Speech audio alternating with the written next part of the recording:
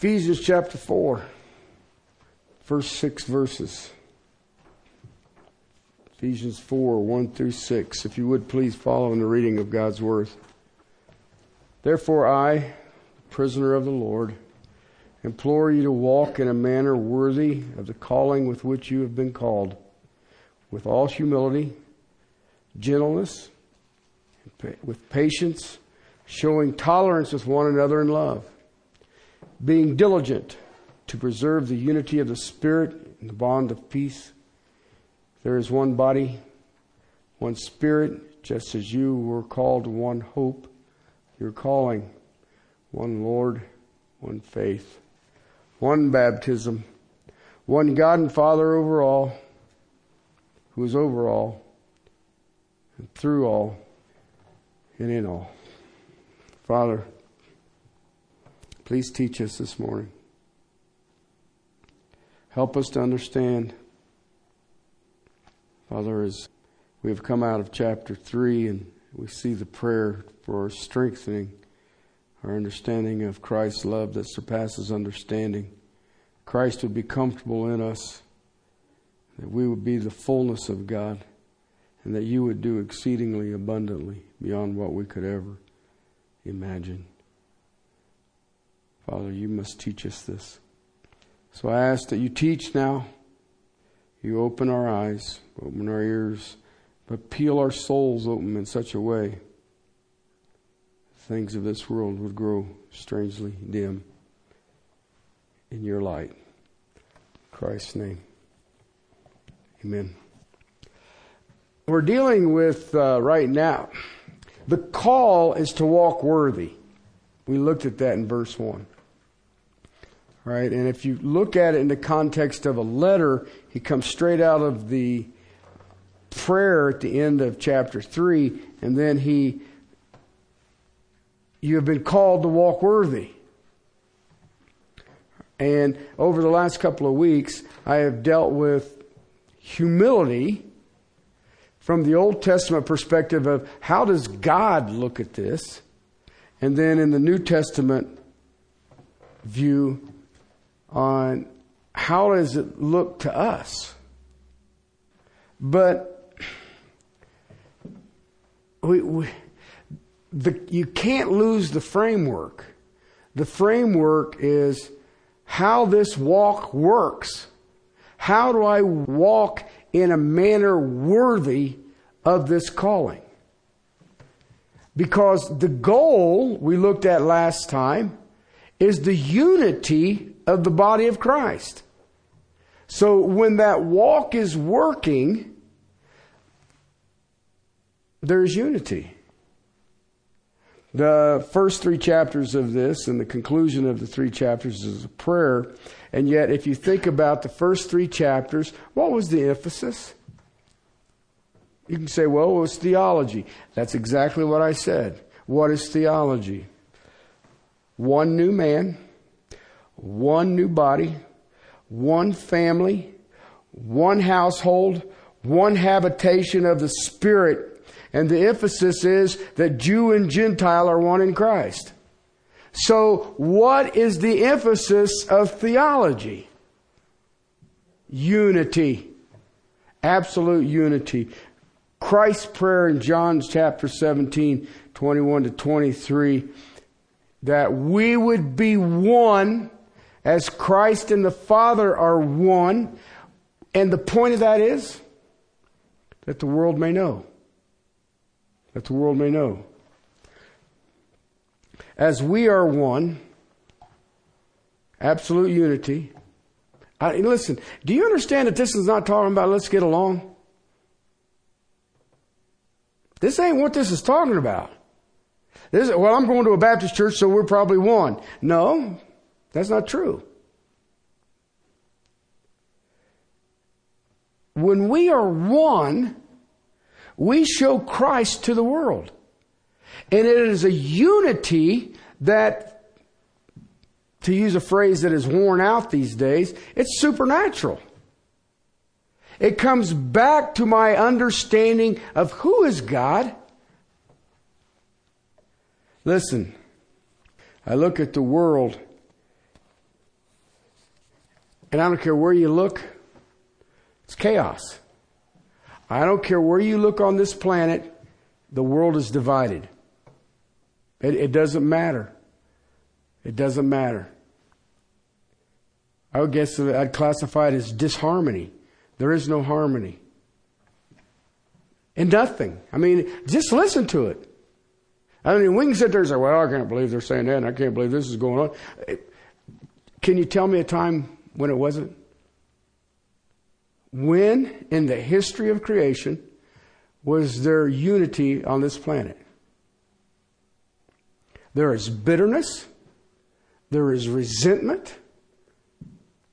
In all of that, stuck right in the middle of it, is the church.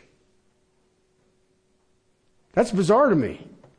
You know, I go look, I remember when I was doing a historical study of Thessalonians, and I was looking at the culture that was Thessalonica. It was a military base. It was a port city. The east-west highway, the only way to go east and west, went through Thessalonica. And the culture said that a man was allowed to have as many women as he wanted, but he's only allowed to have one wife. And the one wife, excuse my terminology, was a broodmare. That one there was good enough that I would like to carry on my name through that woman. That was the culture. I listened to people and they say, well, was it like because there was a military base, there was a red light district? No, the city was a red light district. There was nowhere in it that you didn't have to deal with it.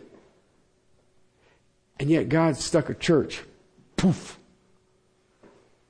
right in the middle of it. He did the same thing in Corinth. Corinth was nuts. He did the same thing.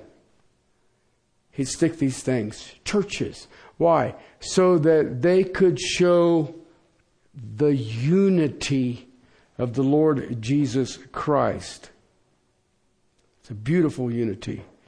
It's a miraculous oneness. It has a peace that surpasses understanding. It has a harmony that everyone is heading in the same path. So that the world will look at it and say, what's that? Listen, this is what Christ Jesus can do. That means He's not of this world. No one in this world has the capability of doing this. None. There is no peace. And you know what? Never has anyone been able to do that except the Lord Jesus Christ.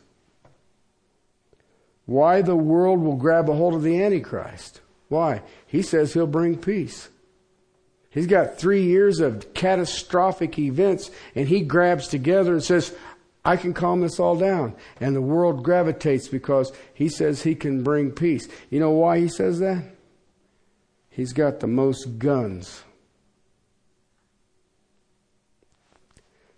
I've traveled in different countries. They try to outwardly show a unity, and yet you realize that underlying all of it is discontent and disharmony, but they don't have any guns.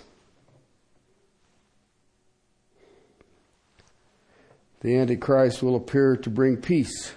He will appear to be a peacemaker. Do I need to go back through history and tell you all the peacemakers? Caesar was a peacemaker. Alexander the Great was a peacemaker. Pharaoh was a peacemaker. Do I need to go on? Hitler was a peacemaker. He unified Europe, remember? Oh, should I bring up Father Stalin? He was a peacemaker. Pol Pot brought peace. Ho Chi Minh brought peace. Really? They do it a lot. And yet I understand, and the Bible teaches me, that Jesus is the only true peacemaker. He is the only thing that can unify. And you know why? One key attribute. Oh, okay, he's God. But he had an attribute that humanity does not possess. Humility. Some of your translations may say in verse 2, lowliness. Listen, when you are humble, do you realize that if you bring a group of humble people together, there is instantaneous unification? Why? They have one mind. The Great Commission is what? Make disciples of all ethnos. But if you read it in its context, it says, as you are going. So if you were going to teach discipleship of Christ, what would you be teaching? Humility. Humility. As I am walking, I will teach humility. You know what? This is our true testimonies. Jesus Christ was sent from God to unify. And no man has ever made that kind of peace nor that kind of humility. Look at history. When has it happened? What peace treaty has lasted?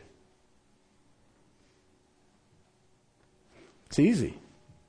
None of them.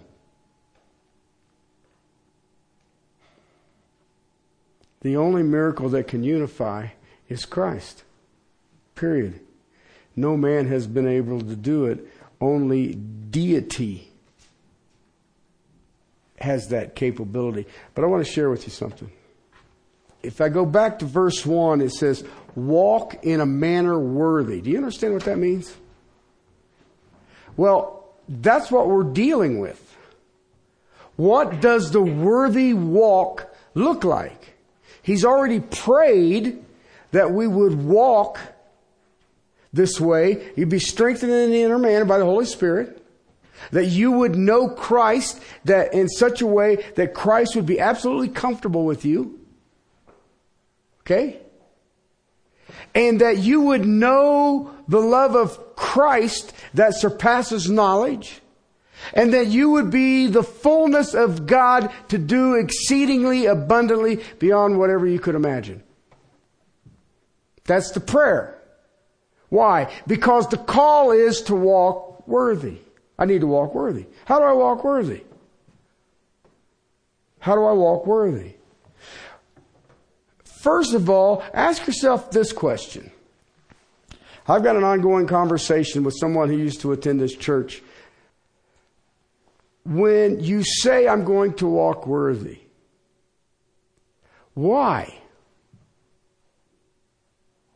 Why do I want to walk worthy? I can walk worthy. I can just do it my way, right? Well, the goal of walking worthy is the unity of the church, the body. That's why we walk worthy. So the first thing of walking worthy is the unity of the church. Walking worthy, the church would be one.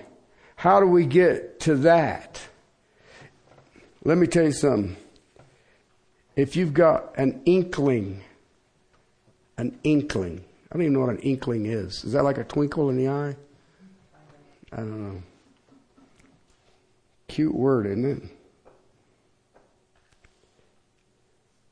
If you have an inkling of pride, you'll never have unity. Impossible. Because see, pride goes back to what I want. All right? When everybody starts worrying about our own thing, they forget to worry about what is God's own thing. Look at churches. Look at churches today. Wherever you have humility, you will have miraculous, supernatural unity. I've been in churches that are like that. They'll freak you out. You don't know what you're supposed to do. Everybody's knocking themselves over to help you. I remember the first time I went to Russia, I felt like I was an apostle. And I kept thinking, man, these people don't even know who I am. Listen, where there is no humility, then each one will fight for their rights. The Bible talks about it. James speaks of it. Chapter 4, verses 1 and 2. What are the sources of your quarrels and conflicts among you? Is not the source your pleasures that wage war against your members? You lust and do not have.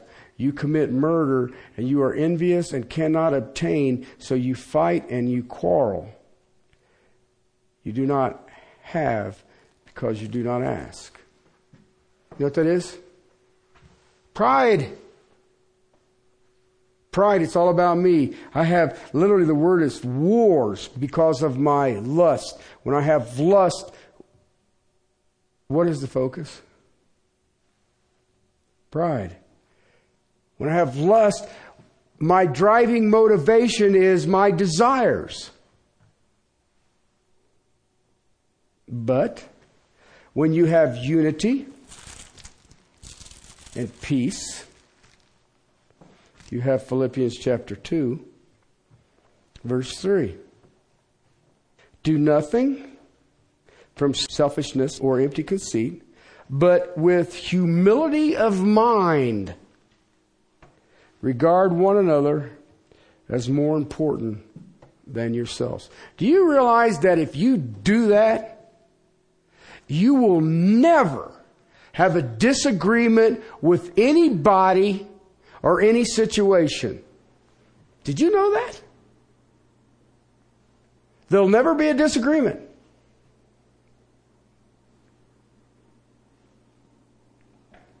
But then you have to go back to Ephesians 3:14-20. That I am strengthened in the inner man by the Holy Spirit, so that Christ is comfortable. And I will know the love that surpasses knowledge. And then I will know the fullness of God, and He will do exceedingly abundantly beyond what I could ever think or imagine. That's how there is peace and unity. Think about this for a second. Looking out for the things of others, not our own. How does that change right now? If you were going to do that right now, how would that change? Think about it.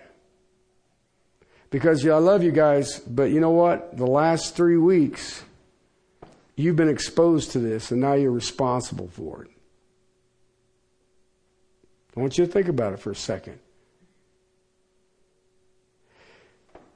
You know, we were dealing with the budget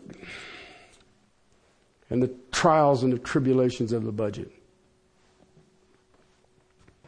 And I told you guys, this has got nothing to do with who's employed and who ain't employed and who's got what check and who ain't got what check.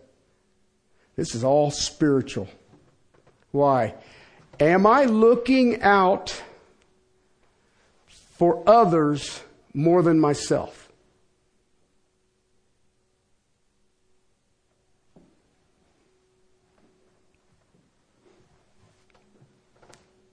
What's that based on? Pride and or lack of. That is how peace and unity come. They are looking out for others and the things of others and not for our own things.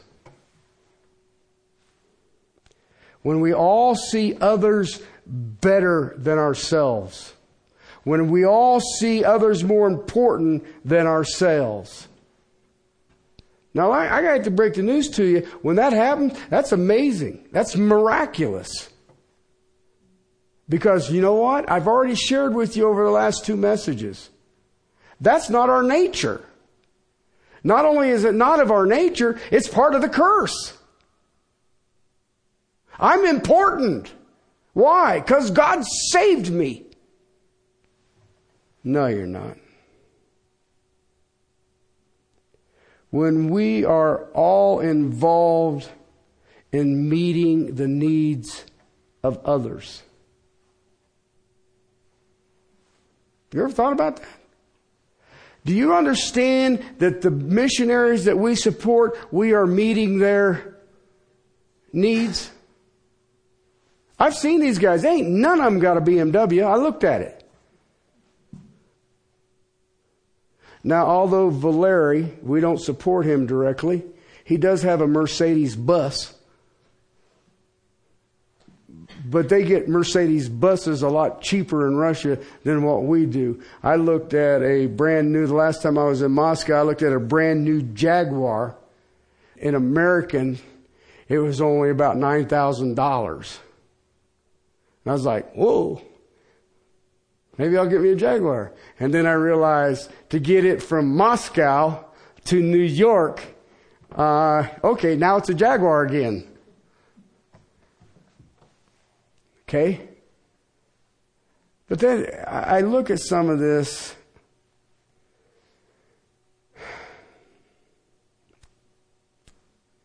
and there's times that it's difficult. We meeting others' needs, and everybody else comes to care for everybody else. Some of these people we will not see on this side of glory, but we will see them. When we are that concerned, then there will be unity and peace and harmony. And it's only through that. And I agree, it's going to take supernatural. Because I know for a fact it can't humanly be done. And yet that's what God wants. The unity of the Spirit in the bonds of what? Peace. See, we should be looking and striving for one body, for one Spirit, for one hope, for one Lord, for one faith, one baptism, one God. Because that concept is what you and I are going to deal with in chapters 4, 5, and 6. What does that look like? You know what? What is weird about it is so abnormal in our society, in the history of this planet, that it's easy to spot in our lives. This is supernatural. No man can do it. Remember, the world isn't going to know this unless we have the unity. And it's not a matter of that I'm in a Presbyterian church, or I'm in a Baptist church, or I'm in a Bible church, or I'm in a whatever, non-denominational church. That doesn't do it. This is what is called all lowliness. It's what John Calvin called worm theology. I am but a worm. Now, I want you to understand something. This is excruciatingly hard to preach on. Okay? I have been dealing with this section for some time, almost 2.5 months. Okay? And you know, one of the things I remember when I first started preaching is that when Sunday would roll around, Lord, my God, what if I don't know what the text says? Okay, I guess we'll just sing for a little while. Okay? But he showed me, he says, Terry, that's never the issue. I will give you what the text says. is it true of you?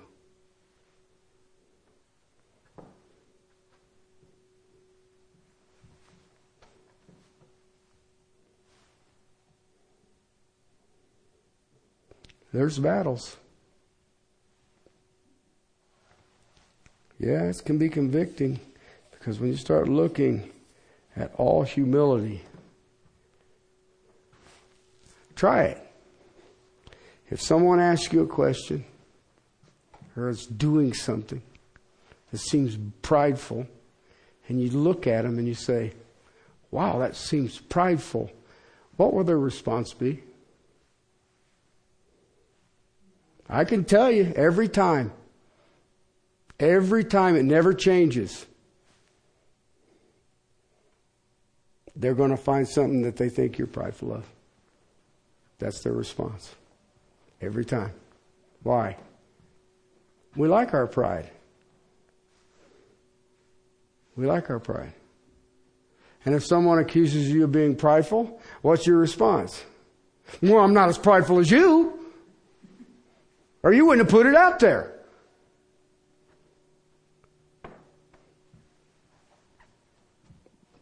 Tell me I'm wrong. Somebody want to tell me I'm wrong? All right. You know, I remember when I used to hear messages that just made me madder than an old wet hen. Is old wet hen a madder than other things? I never understood that. But anyway, madder than an old wet hen. You know what I learned from that? God's talking to me. When I hear something that makes me mad, it's probably because God needs me to be mad about it.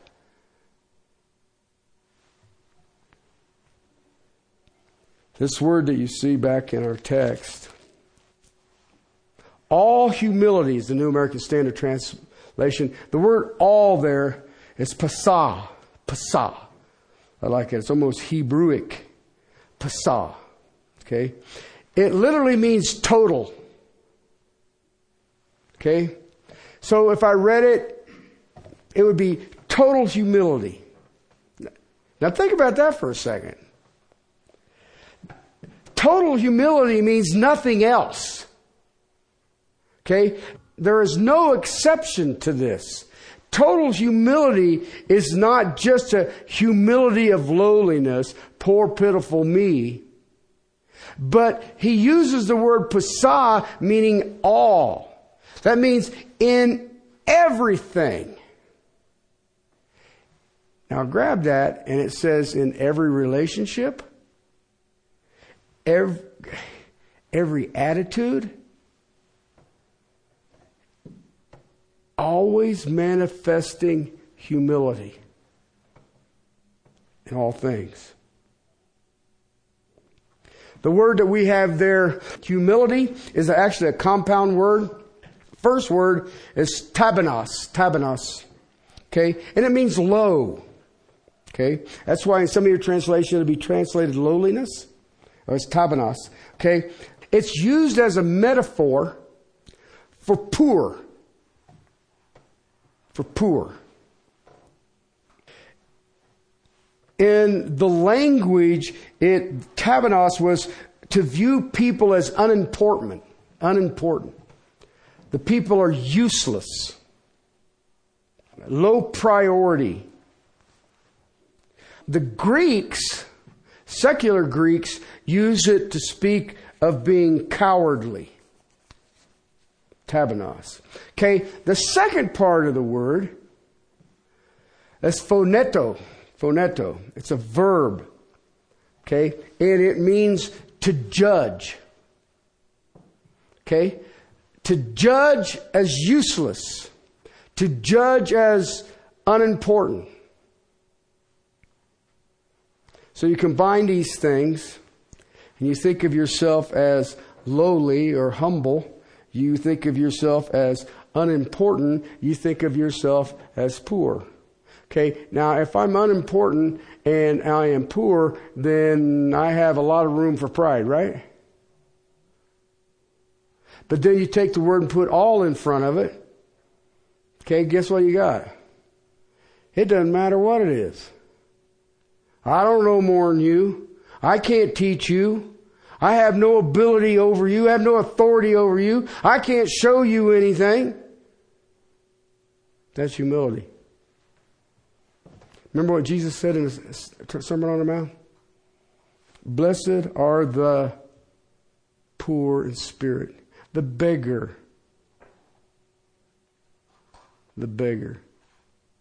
Why? And that word literally is the same one here, and it literally means the only existence I have is whatever crumbs fall off the table and hit me. That's it. I have nothing else.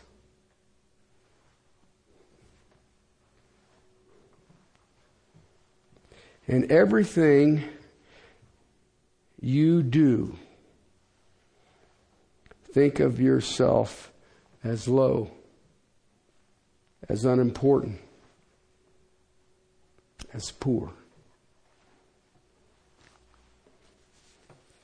Gosh, sign me up for Christianity, eh? Paul wrote to the church in Rome and said, a man shouldn't think more highly of himself than he ought to think. That's lowly. Okay, now, how does that look in our society today? Ever thought about that? In all things, my actions and attitude, I am unimportant. I am low. This compound word, do you know what? I did some research on this. This compound word never appears in secular or classic Greek. It's not in there. History says that this word was coined by the Christians. Why? Because the world doesn't have a concept of this. Wesley said this, and I quote, neither the Romans or the Greeks had a word for humility. So think about it. They didn't have a word for it. That attitude was despised. Where I come from, they call that a put down. You are poor. You are ignoble. You are cowardly. You are unimportant.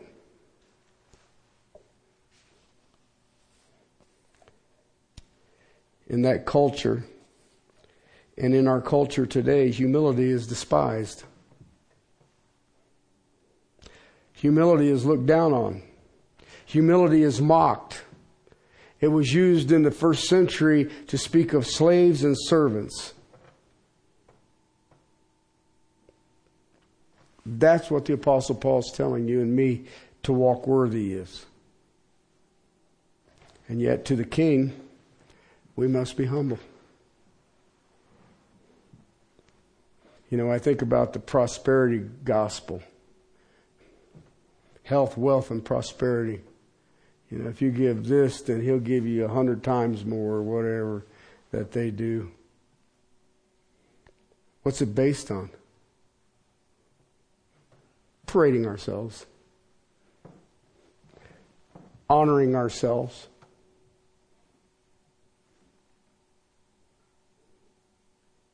Listen, but I realized in years that in Christ, humility is a beautiful virtue. In my study of this text, I realized that without humility, you can't walk worthy. Without total humility, you can't walk worthy.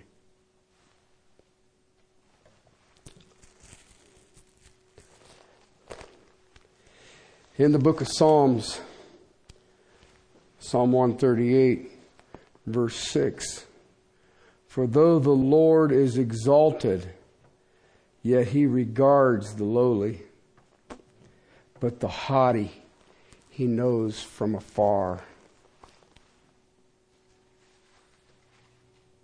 How many times did I watch Christians think that they've arrived, that they have made the big time, that I have succeeded, that I have done it. Look, we have accomplished.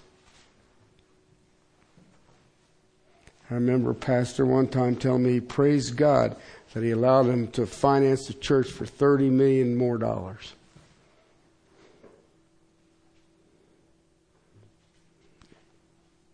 Jeez, how do you pull that off? Better yet, how do you sleep at night?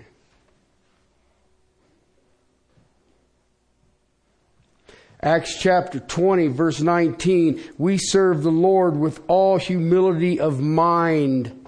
Did you understand what he just said there? Do you understand that his complete thinking processes are in his mind?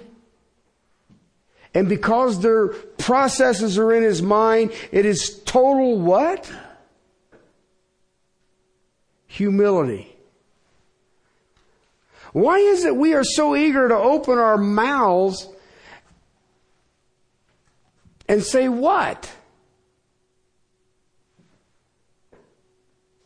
Because you've learned? I've been educated? I've studied? I've read? I know? No, man.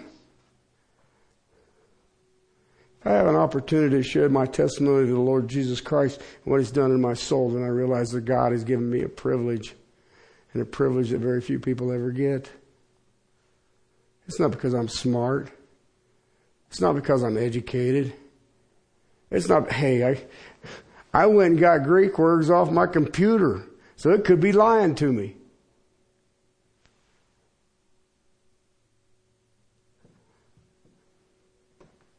And yet we all, I don't know. I'm going to close with a couple of things. We serve the Lord in humility. It begins in the humility of mind. That's where it has to start. Okay? How is this humility done? Okay? If I'm going to do this. Yes, I agree. We come out of chapter 3. That prayer at the end of chapter 3. That is it. Okay? But how does that act on me? Okay, now remember what the prayer is. I'm going to be strengthened in the inner man by the Holy Spirit. Okay. Christ will be comfortable.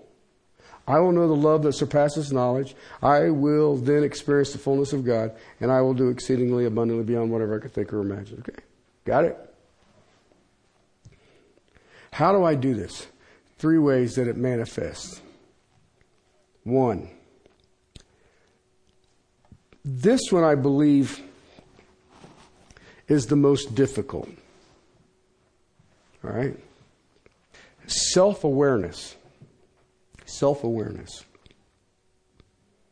It is I guess I would call it a virtue by which a man becomes aware of his own unworthiness.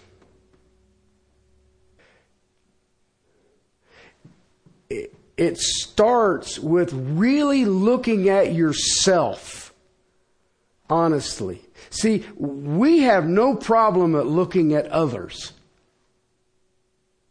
But I'm talking about looking at yourself. Each of you in this room has a conscience. Okay? And that conscience nobody knows about but you. But then you got saved. Now God knows about that conscience. And if you really want to look at humility, you have to start there. Because that's that part that your spouse don't know, your kids don't know, your co-workers don't know. They don't know that because I can just sit there and smile. I'm good. I'm good to go. So you start there. What I call honestly looking at ourselves. It is that daily, open, honest confession of sin before God.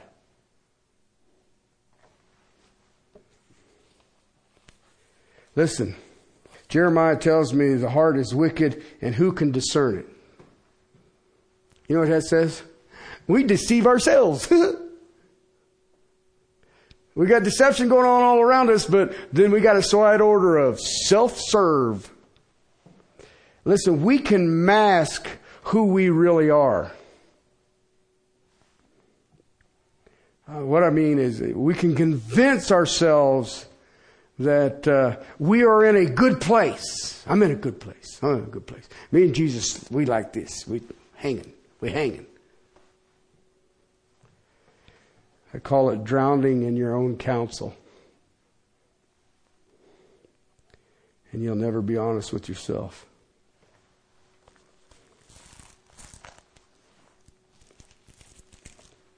First John chapter 1 verses 9 and 10. If we confess our sins, He is faithful and righteous to forgive us our sins and to cleanse us from all unrighteousness. Verse 10. If we say we have not sinned, we have made Him a liar, and the word is not in us. Please understand this text is written to believers. This is not written to lost people.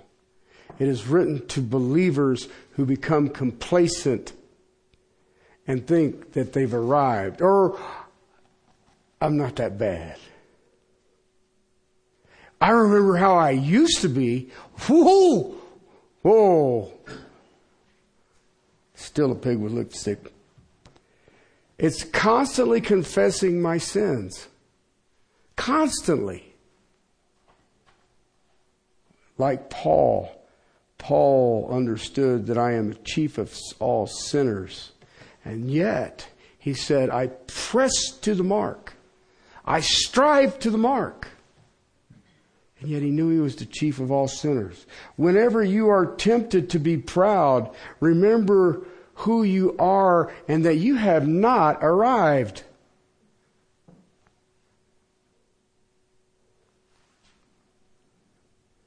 Proper self-awareness. Now, I love you. I don't know about you, but with me, that is a constant problem. For me. Because, see, it is easy for us in this day and age to compare ourselves to others. Because I know I can find someone worse all the time. And when I find someone worse than me, I can just kind of stand back and go, I'm not so bad. Because, see, as typical, if you look at our lives, we can always find someone on a lower standard. Must deal with ourselves honestly. 2 Corinthians chapter 10, verse 12. We've been warned. Verse 12, for we are not bold to class or compare ourselves with some of those who commend themselves. But when they measure themselves by themselves and compare themselves with themselves, they are without understanding. That's a really nice way of saying they're stupid.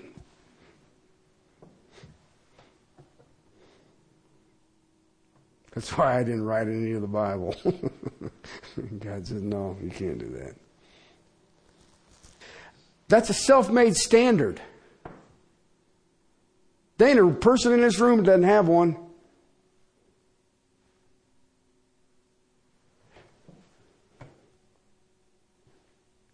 Humility is taking off them rose-colored glasses. The self-love of an unworthy sinner. See, that's where it starts. True humility is that I am honest with myself. That, brothers and sisters, is part and step one of a worthy walk. When I can see my faults and not everybody else's. Now think about that for a second.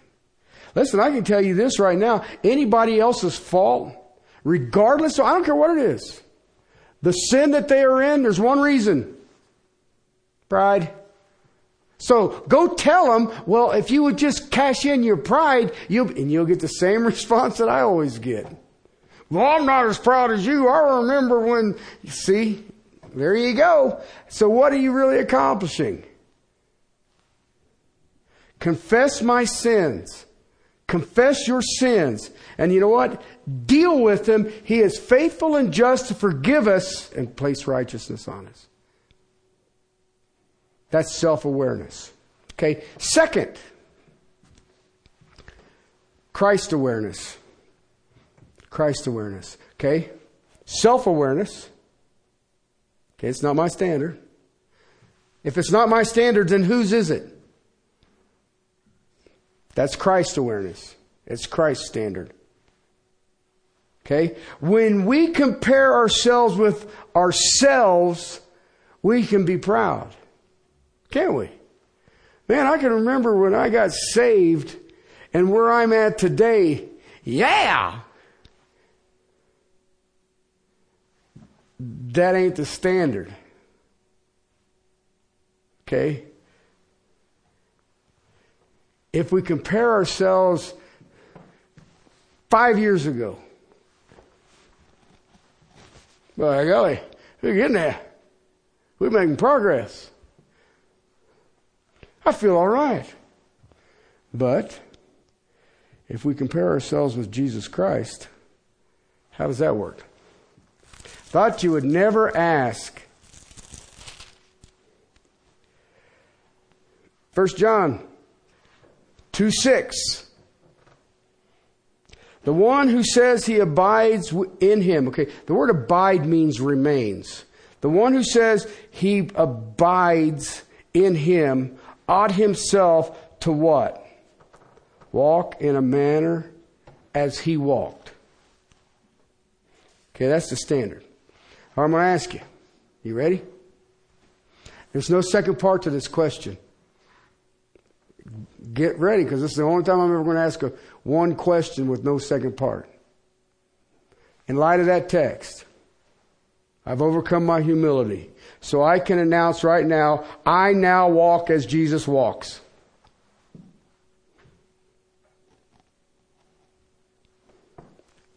When you can say that, then you can be proud.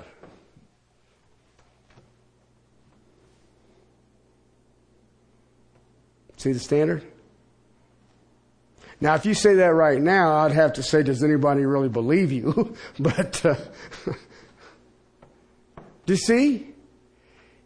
If the Word is in me, and I remain in Him, then I walk as He walks.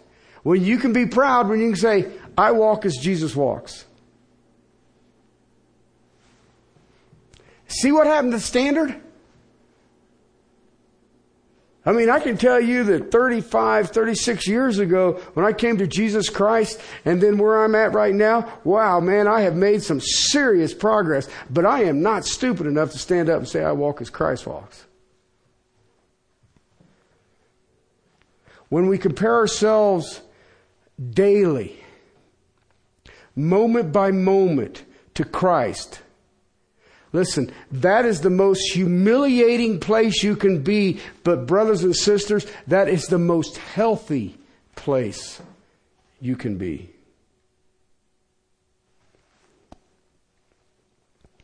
I would even encourage you to do it. You want a little exercise? I'll give you an exercise. You don't have to do it. I mean, it's jumping jacks or get your knee up. Oh, never mind. Take the Gospel of John. I know it's 20 some odd chapters. But you know what I learned from the Gospel of John years ago? The deity of Jesus Christ is exposed in every chapter. All the way through the book. Okay? If you were to go through the book, the Gospel of John, and look for the deity of Christ in every chapter. It's there, every chapter. And I mean, it's not hidden.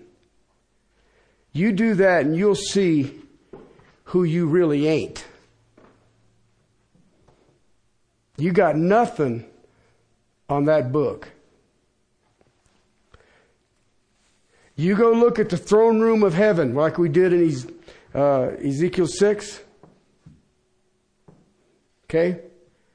What do you have? All right? So, first thing, self-awareness. Second thing, Christ awareness. Third thing, should be very evident, God awareness. See, as we see Christ, all right, I'm Christ aware. Okay? Now, as a pastor, you pay attention. Okay? Christ aware, I see Christ in His humanness. Okay? All right? When I say I see Christ in His humanness, I see the perfect man. Okay? He met everybody. He had time for everybody. He taught as no man taught. You know what? When you read Christ in the gospel, He gave all the right answers. Well, I've given some bonehead answers in my day. But Christ never did. It was always the perfect answer.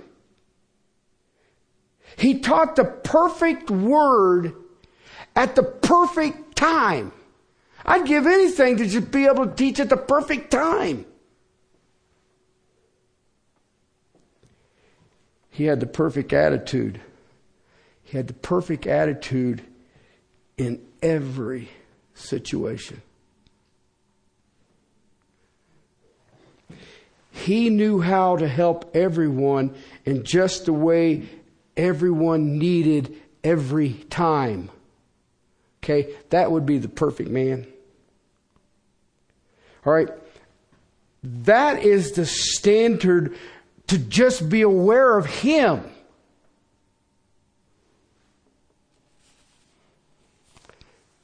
Now go beyond that. See His deity. Like I told you, the Gospel of John. Then you see He's God. When you compare yourself to God, how do you stack up?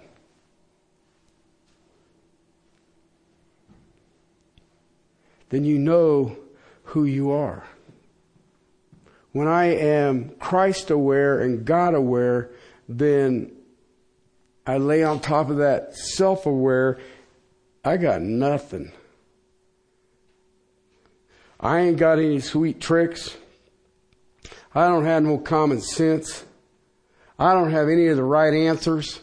I don't have any of the right timing. I don't have any of the right situations. Isaiah compared himself to God in chapter 6. One day I saw God. My eyes have seen the King. What a humbling, what a humiliating perspective. I mean, John on the island of Patmos, when God bless him, he saw an angel. What was his response? Oh, gee whiz. And the angel said, get up. And do it. What? John the Baptist's dad saw an angel. And what was his response? Who better kiss my butt goodbye? You see what I'm trying to get at? And those are just angels. So what happens when you see God?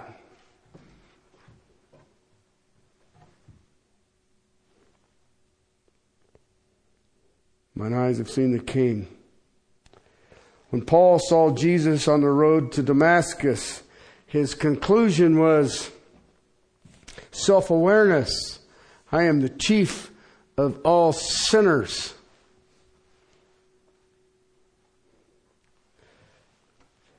Peter was confronted by the Lord. And he said, depart from me, O Lord. I am a sinful man. That's Christ awareness. When Isaiah saw God, woe is me, I am of unclean lips. Okay? That's self-awareness, Christ awareness, and God awareness. You want more? I can give you more. I can give you a whole bunch more. When Matthew wrote his gospel, his first opening statements was, I a what? Publican. You know what that is? I work for the IRS. I am employed of Rome, a Jew, taking Jewish money and giving it to a pagan government. That's how he started his. John wrote his gospel, and guess what? Never once does he mention his own name. Mark, most historians believe, was taught by Peter, and Peter taught him all the things. And when he speaks of Peter, he never mentions the two greatest things Peter ever did. One, this is the Son of the Most High God. And I got out of the boat. But he does mention denying Christ and get behind me, Satan. Those are writers of the Gospels. Brothers and sisters, that's the humility. That's the heart of humility. And let me tell you, without humility and the word all, you can never walk worthy. You might do some really cool stuff, but you can't walk worthy. I know a lady, she's a teacher back east. When she was in high school, this was back a long time ago, when you used to do these big banners and you put them on the walls. I mean, they'd be like 2 miles long or whatever, and it had the artsy stuff on it. Good stuff. That's what she did. Okay, and she married a guy who was Defense Department. She loves the Bible. And she starts doing all of these charts. I think I've shown some of them to some of you. These massive charts. I remember I've got a chart of her doing the entire Bible on a chart. I just don't have anywhere to mount it. I'd have to start over in that corner and go all the way across. And I mean, it deals with everything. I got one from her that she does that is all the prophets and how they interacted with all the kings of Israel. I've got a bunch of them that she did. This lady, she was talented in an artistic way, but her mind is so, I can't even describe it. It's intricate. Precept Ministries was trying to hire her, okay, to do her lessons, that she would put them out and all the rest of it. But her husband, because of his job, got moved around. She had to move around with him. And she said no. And then she thought she might, and God given her an affliction that she had to start teaching from a swimming pool, because there'd be no weight on her lower back. And I don't know if they've ever figured it out, but she praises God. She says, He gave me this talent. I knew I was becoming prideful about it, and He made me quit being. And, you know, I just emailed her and I says, keep up with them charts, man. Those are totally awesome. I mean, it's purely about me, and I can't do that. Okay? But you can either be humble or you can be made humble. But I do know this. You can never walk worthy unless it is done in all humility. I bring nothing. And nothing. I have been graced by a holy God to spend time reading His book. And then He expanded me a little bit to let me meet some really cool people. but I'm nothing. I know I'm not. I pray for each of us. We will walk worthy of our calling in all humility. Let's pray. Father, let us be self-aware. Let us be honest with ourselves. Let us cut through our conscience that we sometimes can sear as a branding iron. But Father, I pray that we'd be Christ aware and you aware, and that, Lord, that we'd be overwhelmed. Just the privilege of being called children of the Most High God. Help us. These are strange times in your church and outside of your church. But Father, I pray that you will continue to grow us in the likeness of Jesus Christ.